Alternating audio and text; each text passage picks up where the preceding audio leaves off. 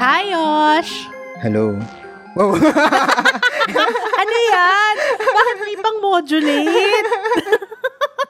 Parang hindi nababagay sa topic natin ngayon. ang goal ko kasi dun is nakakatakot. Hindi ba nakakatakot? Mas na hindi, ano ba? Parang yung tipong babatuhan mo ako ng pick-up line. Parang ganun. Ay, ganun ba yan? Yosh! So, speaking of nakakatakot, kailan yung earliest memory mo na medyo freaky or scary? Like, anong age ka? Hindi ko matandaan yung age, pero natatandaan ko yung moment. Ay, Ano, you I remember the feeling. I remember the feeling. Oo. Kasi ako, kahit nung bata ako, malakas yung loob ko, hindi ako matatakotin. Pero I remember yung first time na natakot ako is dito sa area namin, dito sa Batangas, nagkaroon ng phase na ang daming chismis na may aswang. Oh. Like, merong mga kwento-kwento na meron daw 17 kambing na nakitang patay sa field, tapos wala silang lamang loob, ganon, yung mga ganon. May isa pang chismis na sa ibang bayan, taga-kabilang bayan daw yung mga pugad ng aswang. Pero meron kaming kaibigan, may family friend kami na in-invite kami doon sa bayan na yon. Oo, sa lugar na yon. Pero dahil nga may chismis na yung lugar na yon is maraming aswang, parang nag-hesitate yung nanay ko na pumunta. Pero parang nakakahiya kasi. Pero yung buong family namin pumunta, like nag-arkila ng jeep. So pumunta kami doon. Tapos yung jeep, may mga bawang. Yung nilalagyan namin ng mga bawang, yung bintana. Oo. Parang ganon. Tapos, nung nakarating na kami dun sa lugar, nakapark lang kami dun sa parking area. Tapos, yung mga adults, pumasok na sila sa bahay kasi kakain na kasi fiesta. So, naalala ko pa nun kasi fresh pa sa memory ko yung Shake, Rattle, and Roll ni Manilyn Reyes and si Ana Roses. So, medyo scary, di ba? Pero naalala ko yung feeling nung bata ako na nandun lang ako sa loob ng jeep, hinihintay yung mga matatanda na bumalik. Oo. Tapos alam mo na merong chismis na yung lugar na to, maraming aswang. Hindi ko makita yung sense na sinama kami dun sa fiestahan, unang-una. Pangalawa, tapos iniwan kami sa jeep. Dangerous, naman, napaka-dangerous. Oo. Pero dun ko unang naramdaman na natakot ako talaga. Kasi supposedly, yung bawang yung magpoprotect sa akin. Syempre ngayon, hindi ko na sure kung totoo ba yung aswang, ganun. Pero, nung bata na yun, syempre, totoo yun sa utak ko. Eh, yun nga ang uungkatin natin ngayon, di ba? So, pakilala na tayo. Hey there, Poor Traveler. I'm Yosh. And I'm Ces. Welcome to the Poor Traveler Podcast. The show that will help you plan smart, travel safe, and make every trip worth it! From your last episode natin, kung kailan kwento natin ang mga katatakutan, nag-uumapaw pala tayo sa mga baon nating mga kwento. Hindi natin akalain. Oo. Kaya, minarapat natin na magkaroon ng part 2. Oo. Parang, feeling ko magiging parang Shake, Rattle, and Roll to eh. Like, ang daming, until mga part 16. 16, oo, ganun. Dami kasi nating baong horror stories. Alam mo kung bakit? Bakit? Kasi ito lang yung time of the year na pwede tayo mag-share ng mga nakakatakot na travel stories. Oo. Na hindi random, diba? Oo. Meron nagbabalik sa episode na to. Siyempre, dun tayo sa eksperto pagdating sa horror. Natatawa si Mimay pag binabanggit mo yung eksperto. Parang feeling niya paranormal, siya. Hindi, kasi matatawag natin siyang eksperto kasi 'di ba siya tsaka yung kanyang co-kapitana. Oo, kanyang co-kapitana. 2 years old na ang kanilang podcast na nagsa-specialize sa ganitong mga kwentuhan, ganitong topic, 'di ba? Ito yung Wag Kang Lilingon podcast. So, please welcome muli Kapitana Mimay Kabugnason. Hello again. Hello, welcome back. Po. Welcome Sana back hindi ka to me. napilitan bumalik. Yes! So, this episode, ipagpapatuloy lang natin yung pag-share natin ng mga horror stories Pero this time, ang pag-uusapan natin, instead na yung scariest, yung mga freakiest experiences naman. Oo. So, hindi necessarily yung nakakatakot o alam mo yon, pero yung mga napakamot ulo tayo at napasabi ng, teka, Wow! anyari. Wow! Basta parang, just continuing yung kung ano yung kunento mo, di ba, Yosh, kanina at the start, na sabi mo, parang may mga earlier recollections kasi tayo nung bata tayo di ba, na parang ang freaky, pero at that time, we didn't know how to process. i-process. To make sense of it.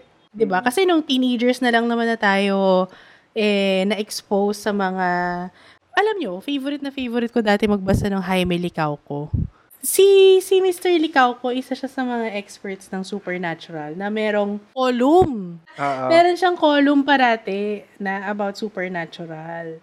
Doon ko na natututunan. Ano ba yung mga tawag, yung mga terms, yung mga terminology. Hindi na siya mumu what lahat. to expect. Oo, kasi dati catch all lagot ka sa mumu. Ako hanggang ngayon, mumu yung tawag ko sa lahat. Oo.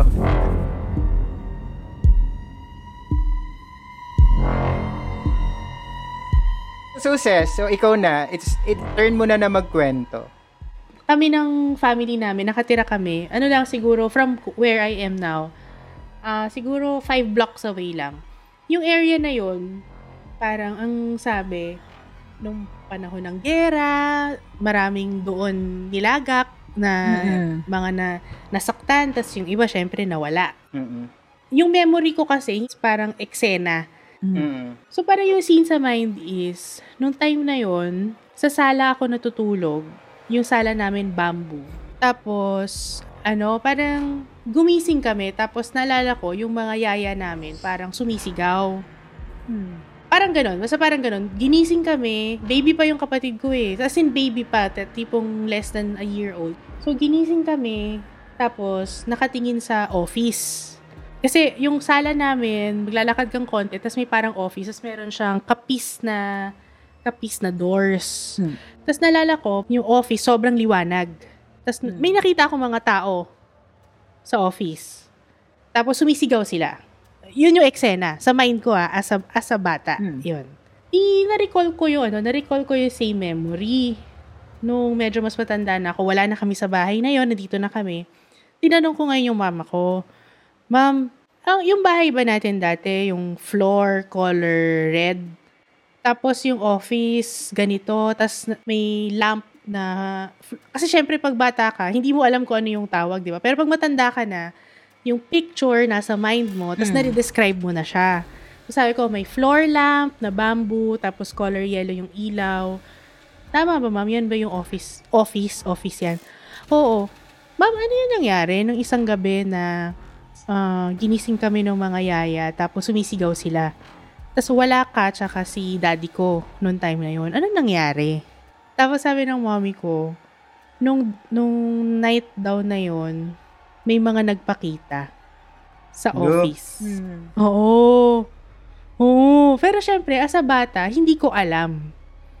Kumbaga, nung bata ako, while it was happening, all I knew was, takot na takot yung mga kasama kong matanda, na mga yaya namin. Tapos, nakatingin kami sa office. Meron akong mga nakita. Pero hindi mo alam kung sino? Oo.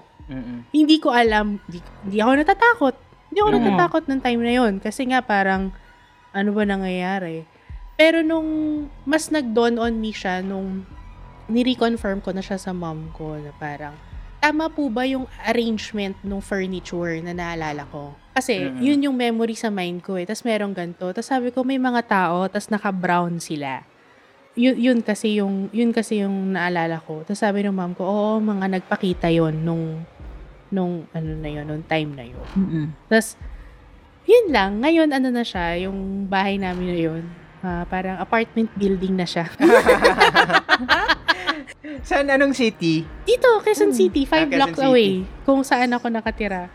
Basta kasi, yung mga lumang bahay talaga, maraming kwento. Maraming ganun. Like, kunyari, bahay ito ng pinsan ko. Katabing kalye lang dyan. Ito, super weird to 2 floors yung bahay. Pero the whole family, they never use the second floor. Never. Kasi may mga tao nga sa taas. May mga hindi tao, may mga ang mga ano mang ginagawa nila. Ito yung mga sinasabi ko sa inyong hindi nila alam na wala na sila. Oo. The others. Oo, ang ginagawa ng mga the others dun sa second floor ng bahay. Meron kasi dun mga parang boxing equipment. Nagbo-boxing sila. Mga punching bag. So, ako, kasi parang, di ba, as much as possible, hindi tayo maniniwala, di ba? Pero kasi, for a family of mother, father, 3 brothers, to live for 20 plus years in a 2-story house and only use the first floor. Diba? That says something. Yeah. That says a lot. Oo. Kasi ang kanila kasi is, pag nasa first floor sila, walang problema. Nothing. Wala. Basta wag lang silang aakyat. So ngayon, yung bahay na yun, alam ko, tinibag na. And lumipat na rin yung mga cousins ko and yung tita ko, lumipat na rin sila. Pero, they lived all their childhood hanggang mag-college sila in that same house na never silang umaakit ng second floor. Ganun. Grabe ang power ng mga baon ni Cesna. Kaya nga no? Tapos biglang, ayan na nga. Ang dami nang naalala. Yung thing is, hindi ina-acknowledge sa family namin. Basta things are that way. Kunyari ganon, yung ba't hindi umaakit sa second floor.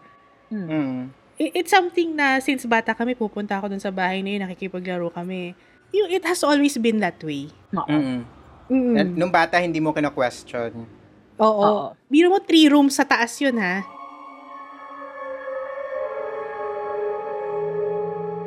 So, ikaw, Mimay, meron ka bang childhood? Sige, meron ako for sure. Ito, bahay din to, bahay. Kasi may bahay kami sa Cebu. Parang umuwi kasi kami doon kasi i-blessing na yung bahay. 2 floors yun. Tapos yung second floor, kahoy yung flooring niya.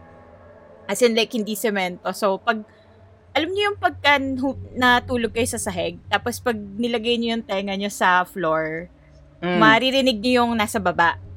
Yes. So, edi tulog na kami. Tapos, nagising ako ng madaling araw. Ewan ko bakit ko naisip din na i-ano yung tenga ko sa floor. Ikaw din kasi. Baka may naririnig na ako, ganun. So, nung ginanon ko siya, may parang nagluluto sa kusina, may nag-uusap, yung murmur na, as in, alam mo yun, kapag yung mga tunog na kapag may araw, parang kung paano kayo nabubuhay in a day, ganon. Okay. So, parang, ang daming tao sa baba. Pero kasi, since ilan lang naman kami nandun, tas tulog lahat. So, di ba, paano magkakaroon ng, may mag-iingay ng ano. Tas, ang sabi kasi, parang, may entity, quote-unquote, duwende daw dun sa bahay na yun. Kasi dati may poso siya. Tas yung katabi namin, as in, open space, tas grabe yung mga puno. Minsan parang nakakatakot kasi parang kakainin na kayo ng mga puno sa laki, ganon. Meron akong di ba mahilig kayo pareho sa scientific explanation? Hindi ko lang alam yung keyword, pero hanapin, i-google nyo. Meron kasing isang palang psychological explanation for yung noises that we hear. Yung kunyari, gabi na, di ba? Tapos parang nagtatry ka na matulog. Tapos naririnig mo yung kusina. Parang naririnig mo yung kalabog-kalabog ng kusina, naririnig mo yung tubig, yung faucet, ganon. May psychological explanation pala doon. Parang familiar noises kasi siya sa'yo. Oo. Tapos your brain, nire-replay siya ng brain mo. Pero 'di ba parang sinasabi niya na, but wala naman tao sa kusina sa baba. Pero naririnig ko yung mga tunog ng kusinang may tao. Pero ang weird lang kasi doon, parang first time ko yun na nagpunta doon. Tapos parang ako na, kasi yung bahay namin dito, like, hindi ko pa na-experience yung ganun na marinig kung paano yung niya, yung tunog nung sa kahoy, tapos ganong noise. So parang inisip ko, nagtakotan na talaga, legit na po. Sort of naniniwala ako kasi yung bahay namin na yun, matagal siya na wala nakatira. Kasi nga, dito kami, diba, yung family namin nandito talaga sa Manila. Tapos, iniiwan lang siya na nandun. Tapos, umuwi kami every sinulog, January. Tapos, may one time na feeling namin parang may bantay talaga yung bahay. Kasi umuwi kami ng last flight papuntang Cebu. So, anong oras na yun? Parang as in, mga close to midnight, ganyan. So, pagdating namin ng bahay, kasi from airport, siguro mga 1 hour pa yung biyahe or 45 minutes, let's say. Tapos as in, syempre, pagod ka na, tapos biyahe and everything. Tapos yung bahay namin naka-padlock na as in multiple locks. As in, grabe, ilang beses na kaming nagpapalit-palit na mag-attempt na bumukas nung padlock. Tapos nung time na yung nanay ko, sabi niya lang talaga na parang, please, pagod na kami, papasukin niyo na kami to, ganyan. As in, parang alam, yung inaano niya lang na kung sino, nagpakilala siya kung sino yung tao na nandun. As in, no shit. Like, isang ganun lang nung susi, bumukas yung padlock ng bahay. Tapos parang kami, parang nagpapasalamat din kami kasi parang medyo kampante na safe dun sa bahay. As in, wala talagang nangyayaring anything dun sa bahay. Like, grabe, meron talagang bantay dito sa bahay niyo.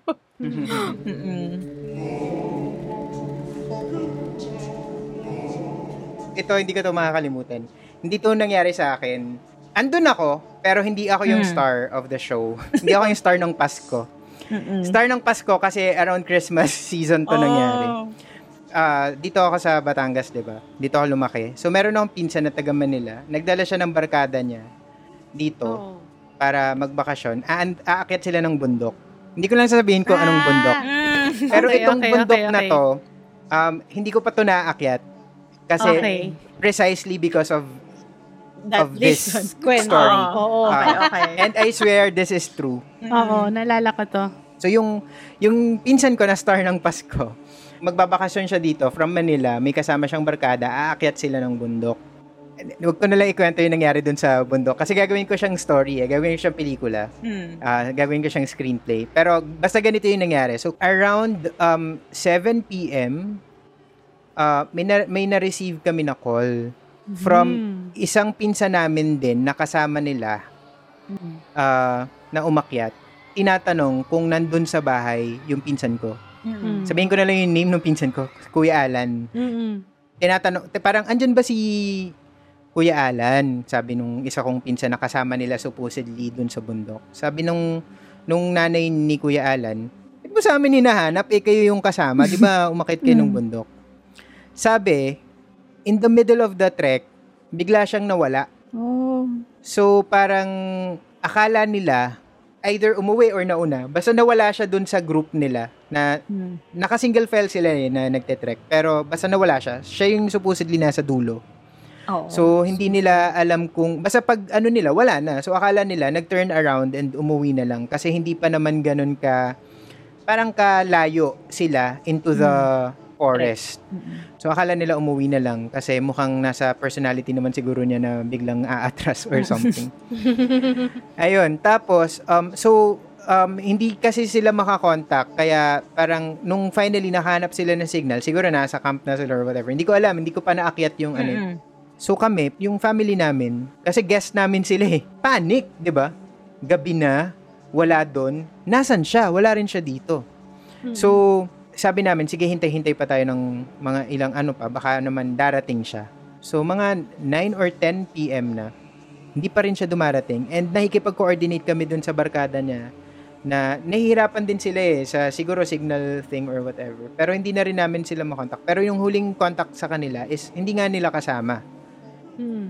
So, nagpanic na dito. Nag-arkila na ng jeep kasi pupunta lahat ng ay, oh my God, nasabi ko kung anong bundok tuloy.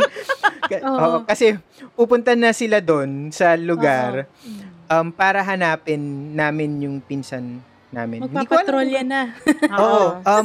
Tanda ko to. Naalala ko nakasakay na yung iba naming mga tiyuhin and tiyahin doon sa jeep. Ready nang umalis. Basta nasa sala pa ako nung bahay nang dumating si Kuya Alan. Okay. Dumating si Kuya Alan, sobrang dumi niya. Oh my like, gosh. Puro putik yung buong katawan niya. Hubad siya, yapak siya. Oh my God. Hindi siya nagsasalita at wala siyang recollection kung paano siya nakarating sa amin. As in, hindi niya maalala. Nung tinanong namin siya what happened the next day, tinanong namin, ano nangyari? Parang kasi hindi namin talaga siya makausap. Sinabi niya, basta nung naglalakad sila, may nagkumuha ng attention niya, napalingon siya somewhere. Tapos pagharap niya, wala na. Yung mga kasama niya, mag-isa na lang siya. Tapos hindi niya alam kung paano uuwi. So, basta yung kwento kasi na to, gagawin kong movie. Gagawin kong screenplay So, hindi ko sasabihin yung details kung anong nangyari sa kanya dun sa loob ng forest, kung paano niya kinuwento. Basta ang sabi na lang niya, at one point during the trek, ginabi na siya dun. Inabot na siya ng gabi sa loob ng forest. Nag-give up na lang siya. Nagpa-ubaya na lang siya, parang ganun. Tapos parang the next thing he knew, the next day na. So, hindi niya natatandaan kung paano siya nakarating sa bahay namin from the mountain. And hindi niya rin natatandaan na umuwi siya. The next day na, yung recollection niya. Grabe. Siya. Ayun, yun yung Kaya hindi ko inaakyat yung bundok na yun kasi hindi ako pinapayagan din na akyatin yun. Sa family namin, hindi kami pinapayagan na akyatin yun because of what happened. Meron ba bakit siya nangahas na pumunta doon? Kaya kami hindi pinapayagan is because of that incident. Pero pero prior okay lang. Oo. Okay. Ayan. Kaya wag talagang lilingon. Nako. Tama. Yan talaga yun. Yun pala talaga.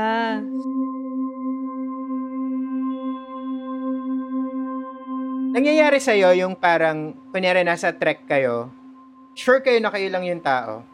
Tapos may maririnig kang sumisit-sit. Nangyari sa amin yan ni Grace sa isa na namang island down south. Paano sit-sit ba?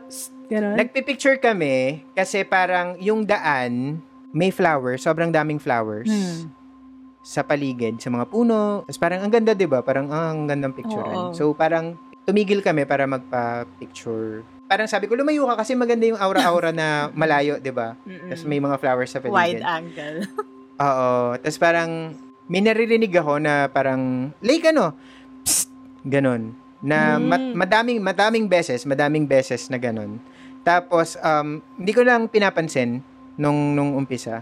Pero parang, dumadalas at tumatagal. Oo. Si Grace, sabi niya, sige, sabi, hindi ko pa napipicturean siya ng maayos. Wala pa yung perfect shot. Sabi ni Grace, hindi, tara na kasi malilate na tayo dun sa next stop. Tapos, yung pagdating namin sa next stop, dun yung sinabi. Sabi niya, narinig mo ba yung sit-sit dun sa kabilang side? Sabi ko, oo, narinig ko. Tapos sabi niya, narinig din daw niya. Hindi niya daw kasi sure kung naririnig ko. So, nagyaya na lang siya na umalis. Ayun. Umalis. Pilipinas yan, no? Island sa Philippines.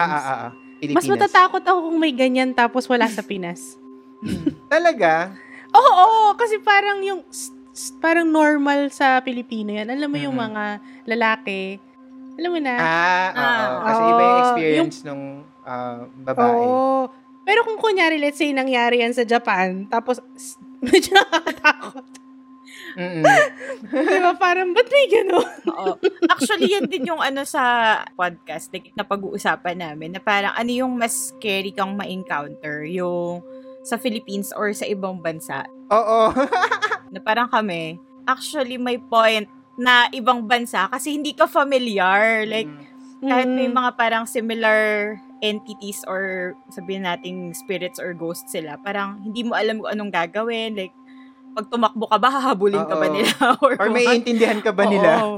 Exactly, na parang pag sinabi mong no, titigil ba sila or what? Kaya yun, parang... Pag French yung multo No, monsieur, no. Pwede mo ba sabihin, tabi-tabi po? Tapos, hindi, di ba?